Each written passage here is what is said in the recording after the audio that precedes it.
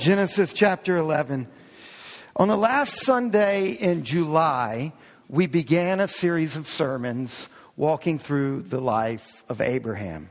And it all started in verse 30 of Genesis 11. Now Sarah was barren. She had no child. A double statement of barrenness. Not only was she barren, in case you don't know what that word means, she had no child, right? This is parallelism. This is intensification. It's repetition. History is played out. Genesis 1 to 11 are cosmic. It's about the history of the whole world, the whole earth, the whole cosmos.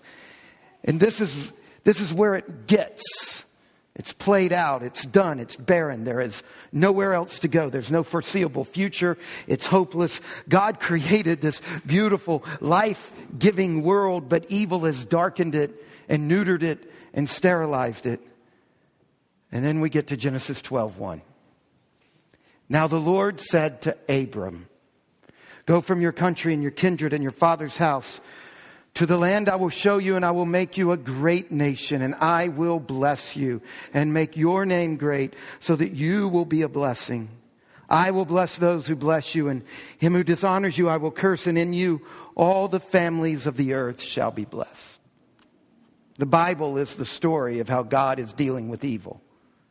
And this is the hinge of the whole Bible. The great creator of the universe, whose voice is so powerful and authoritative that he called stars and planets and worlds and microbes into existence, that same voice is once again called out. 5 times in Genesis chapters 3 through 11, 5 times the creation is cursed because of evil. And 5 times in Genesis chapter 12, verses 1 to 3, 5 times God blesses. In calling Abraham, God is at work to reverse the curse of evil. God is at work to conquer evil, to judge it, and to absolutely undo it. God's work in and through Abraham renews the vision that God set out in Genesis chapters 1 and 2 when he was creating. Adam was given the Garden of Eden in Genesis 2. Abraham is promised the land of Canaan in Genesis 12. God told Adam to be fruitful and multiply. Abraham is promised descendants as numerous as the stars in the heavens. God walked with Adam in Eden. God told Abraham, once again, walk with me. God's call to Abraham is the answer to the problem of evil. Through Abraham, God is going to conquer evil and get the human project back on track. Salvation is not only comprehensive, it's restorative. It's getting this thing back on track. And he does this. God addresses evil by making 7 promises to Abraham in Genesis 12, verses 1 to 3. I will make of you. I will bless you. I will magnify you. You will be a blessing. I will bless those who bless you. I will curse those who curse you. The healing of the world will happen through you. So into Abraham's homeless, barren, hopeless situation, God offers extravagant promises. He offers gifts beyond imagining. And none of this can Abraham do by himself. This is a gift from God. And this gift of God, like all gifts, requires receiving. Here are promises that require a decision of faith. Go from your country and your kindred and your father's house to the land I will show you. 7 mind-boggling promises, all hanging on one demand. God calls this barren, hopeless couple to abandon and renounce and relinquish everything that's familiar and head to a place that God won't even tell the name of it. I will show it to you. The whole story of Abraham is premised on this seeming contradiction. To stay in safety is to remain barren. To leave in risk is to have hope. And then we read in Genesis 12, verse 4, so Abraham went as the Lord had told him. He does it. He follows God with his eyes closed. How does he do this? Out of trust. He trusted in God's promises. God still calls people today. God still speaks. His voice still goes out. He still gets us in the midst of our ordinary lives and calls us in steps of faith. And we're going to have 3 couples in our church take a couple of minutes each to tell some stories about how God has done that to them. And then afterwards, I'm going to come back up and I'll talk some more.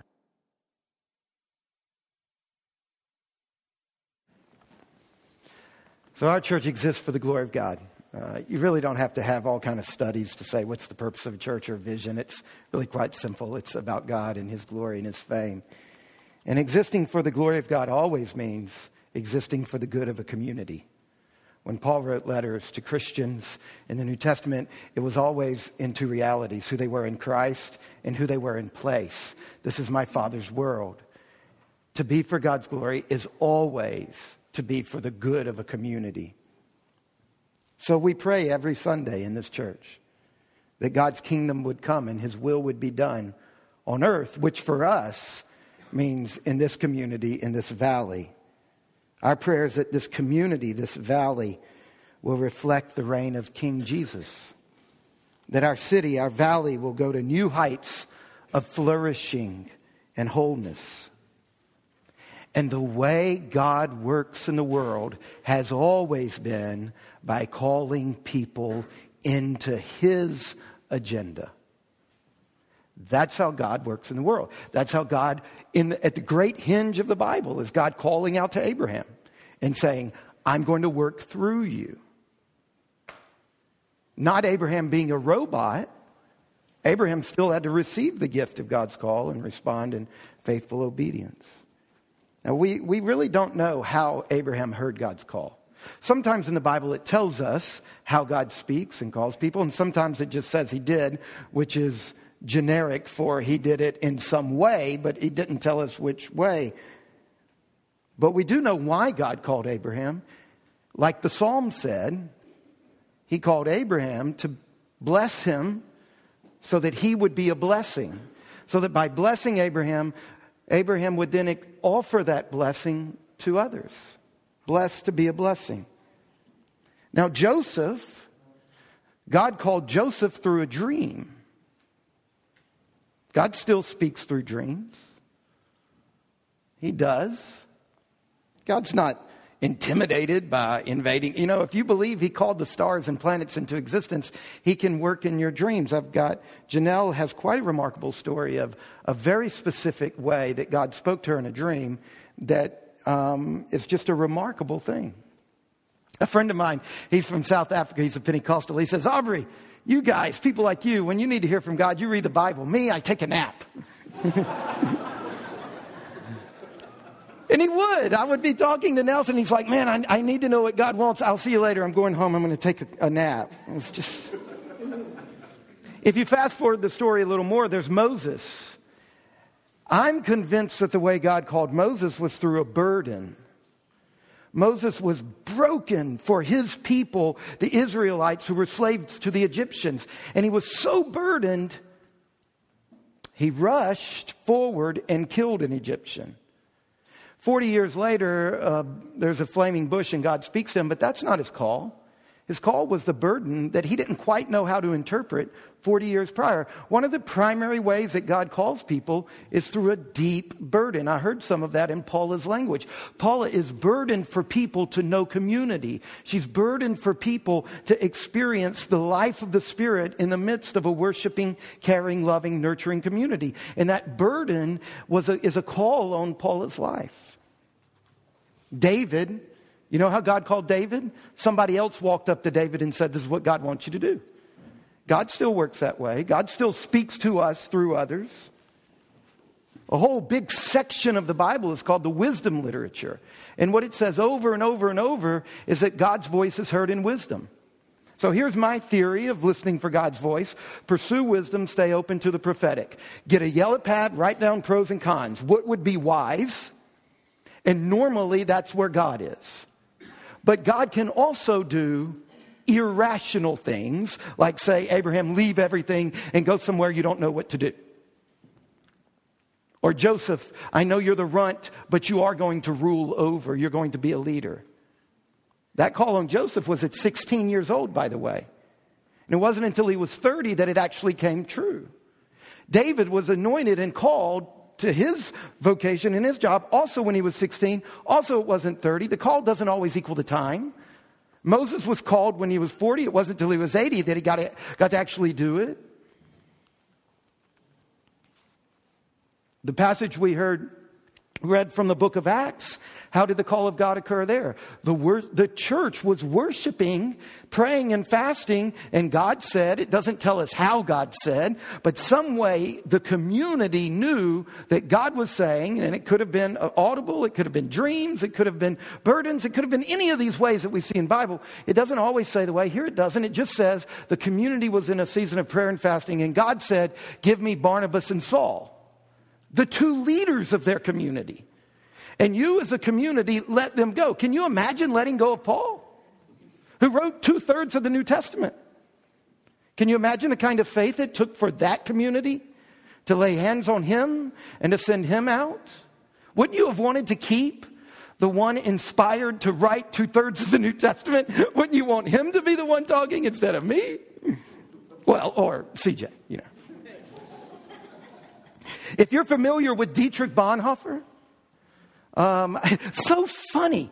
About a month ago, I was reading this really nerdy New Testament book, and I'm reading the footnotes because I like footnotes and things like that. These were endnotes, the worst, where you have to turn to the back. You can't even see them at the bottom.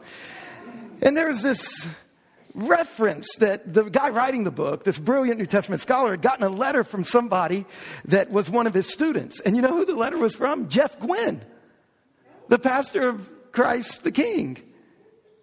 And you know what the letter was about? Jeff was asking Richard Hayes, this brilliant professor of New Testament at Yale. He was asking Richard Hayes, I'm reading a story about Bonhoeffer, and Bonhoeffer was reading through the Gospels, and he came across this phrase where, I can't remember it exactly, it was some... Do you remember, Aaron? It was something about come before winter. Paul was telling somebody to come to him before winter. And Dietrich Bonhoeffer at the time, World War II was ramping up. He was in New York. And he said, God used that to tell me, go back to Germany. And he did. And he died. But Bonhoeffer knew that was the voice of God. I'm quickly becoming a fan of this French philosopher by the name of Jean-Louis Chrétien. And I was reading, he's a phenomenologist, which is a type of philosophy. And I was reading this book this past week by him where he's talking about how God speaks through Scripture to us. And he says, can you imagine children playing with conches? Piggy, remember? Okay. The conch, not like that though. And they put their ears to it where they hear or they think they hear the sound of the ocean. He said, and we who have the words of Scripture, which are conches, where an everlasting voice doesn't speak to us, we imagine, but really, really does. God speaks to us. When we turn to Scripture, He speaks to us in all sorts of ways. Sometimes it's a feeling when your heart is tuned right. That's the key to the prayer and fasting thing, is it's turning the satellite dish of your heart toward God, so that you can actually hear the God who is speaking. Listen again to these final words of Jesus to his followers in Matthew 28. I read them just a few minutes ago. Matthew 28, verse 16. Go therefore and make disciples of all nations, baptizing them in the name of the Father and the Son and the Holy Spirit, teaching them to observe all that I have commanded you. And behold, I am with you always to the end of the age. Now, in that very famous passage, there's only one command. There's only, in Greek, one imperative. make disciples. That's the command. Everything else is participles that serve the main verb. When do we make disciples? As we go with the gospel. How do we make disciples? By baptizing and teaching. That's our method. And this is crucial for our understanding. Matthew, who recorded Jesus' final command, and the people who were reading Matthew's record of this event, they understood baptizing and teaching as things churches do. Only hyper-individualistic Americans read the Great Commission and think it's talking to individuals. And so when we turn to the book of Acts, we have the historical record of how the earliest recipients of the Great Commission understood and lived out this command. And when you read the book, it's quite simple. They go from city to city planting churches that planted churches. That's how they understood and obeyed Jesus' Great Commission. Christians would find their way to the largest city in a region and plant churches there that would then plant churches in the region, and then they move on to the next city. This is clearly the model we find throughout the New Testament. And not only throughout the New Testament, but history too shows us that strong, gospel-centered, healthy, life-giving, spirit-filled local churches are the womb in which new Christians are conceived and birthed and nourished and cared for, and which community transformation occurs. Now, yes, there are exceptions. There's exceptions to all of life. But this is the pattern. Jesus said, I am the way and the truth and the life, and no one comes to the Father except through me. A Christian congregation, the church in a neighborhood, a parish church, has always been the primary location for getting the way of Jesus and the truth of Jesus and the life of Jesus believed and embodied in a community. I know there's more to the church than a local congregation, but the local church is the place where all of this stuff gets localized and personalized. The local church is the place. It's the community where we listen to Christ's commands and obey Christ's commands. It was a local church that heard God saying, send Barnabas and Saul out. All of the church letters in the New Testament to churches, only a few are to individuals. They all use that very good Southern pronoun, y'all. The local church is the place in the community where we invite people to consider and to respond to Jesus' invitation into life. The local church is the place in the community for worshiping God. It's the place in the community where we are baptized into a Trinitarian identity and then go on into maturity. The local church is the place where we are taught the scriptures and learn to discern. And communal discernment is the goal of our growth. To grow up, Paul says, into the kind of body that can communally discern. There are popular ways of doing church in America that are not friendly to the local and the personal. The American way, with its penchant for catchy slogans and stirring visions, denigrates the local. Don't you hate slogans? Don't you feel coerced by slogans? The American way of doing church, with its programmatic attempts at dealing with people, is insulting. And it can get lots of success, but it's slippery ice. There's no friction. You're not dealing. You're not really walking down the Jesus way. The overly programmed approach to church replaces intimacy with efficiency and function. Our city needs local, parish, neighborhood, community churches, because every part of our community is different. Think about the difference between downtown and East Rockingham. The flaws and fears, the hopes and strengths. It's the job of a local parish church to discern the glory and the idols of its particular community, and then to live out the gospel into that particular place. Who wants to be treated like a project? Who wants somebody from outside to fly in and try to help them? We need local help. We need on the ground, real, intimate data. A neighborhood church in downtown Harrisonburg that takes the virtues and idols of downtown Harrisonburg and downtown's idiosyncrasies and strengths. That is very different than a church somewhere on Port Republic Road. The needs of Barrington are not the same as the needs of Old Town. The needs of Highland Park or Lakewood are different than the needs of downtown, of Parkview. A church along the Port Republic Road corridor that takes seriously the strengths and the brokenness of suburbia, and not just any suburbia, but Harrisonburg suburbia, which is quite different than Northern Virginia suburbia. A church along the Port Republic Road corridor that takes very seriously the strengths and the weaknesses of suburbia, along with the energy and the brokenness of Devon Lane. That's very different than what's here. In Jesus' most famous parable, the parable of the Good Samaritan, he teaches us we actually love our neighbors when we can walk by them. When we actually see their particular needs because of proximity. Small local parish churches are the best way to apply the gospel, because the gospel is not only about your sin and your soul, it is about your body and your place. Only Platonists, only dualists separate their souls from their place. But you're a whole person. And if the gospel is about all of life, then a church has to be about all of life. We will love our neighbors when we embrace the fact that the church in your neighborhood has always been the primary location for getting the way and the truth and the life of Jesus believed and embodied. The kingdom of God is primarily local, and we must be locally focused. The Jesuit poet Gerard Manley Hopkins beautifully described our world as charged with the grandeur of God. He's got this other poem where he talks about it's like foil that's shaking. The glory of God emanates out like shook foil.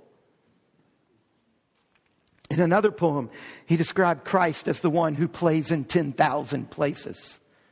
Christ. It's like, can you see it? It's a child. Have you ever walked down the street with a child? They can't go anywhere without hopping and running and playing. And it's like walking our dog Buster. I mean, he just gets distracted by everything. And you look over and there's something that's enthralled him. Christ plays like a child in 10,000 places.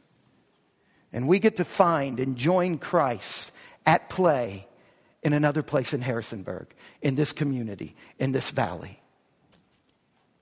I'm not saying that our church is the only church. It's not. But our church is our church. Our job is to do God's work here as a group. And what this city needs is for all of its churches to do that. One last thing, we heard CJ read these 3 astonishing verses out of Genesis 22. And next week I'm going to preach through the whole chapter of Genesis 22.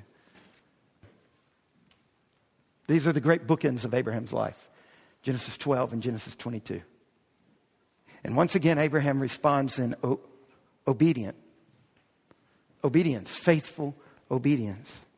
When we read Genesis 22, it's easy to imagine an anguished Abraham staggering toward Moriah. When CJ read the line about he got up and he cut the wood, I thought, I don't even know if I would have cut the wood, you know.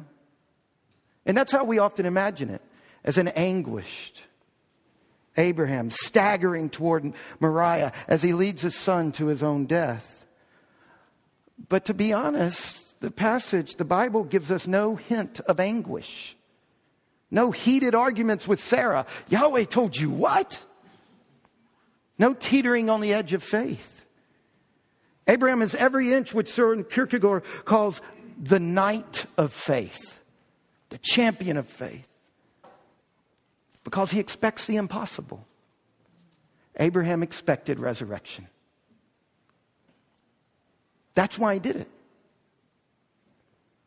Because you see, Abraham already knows resurrection. At his birth, Isaac rose from the dead womb of Sarah.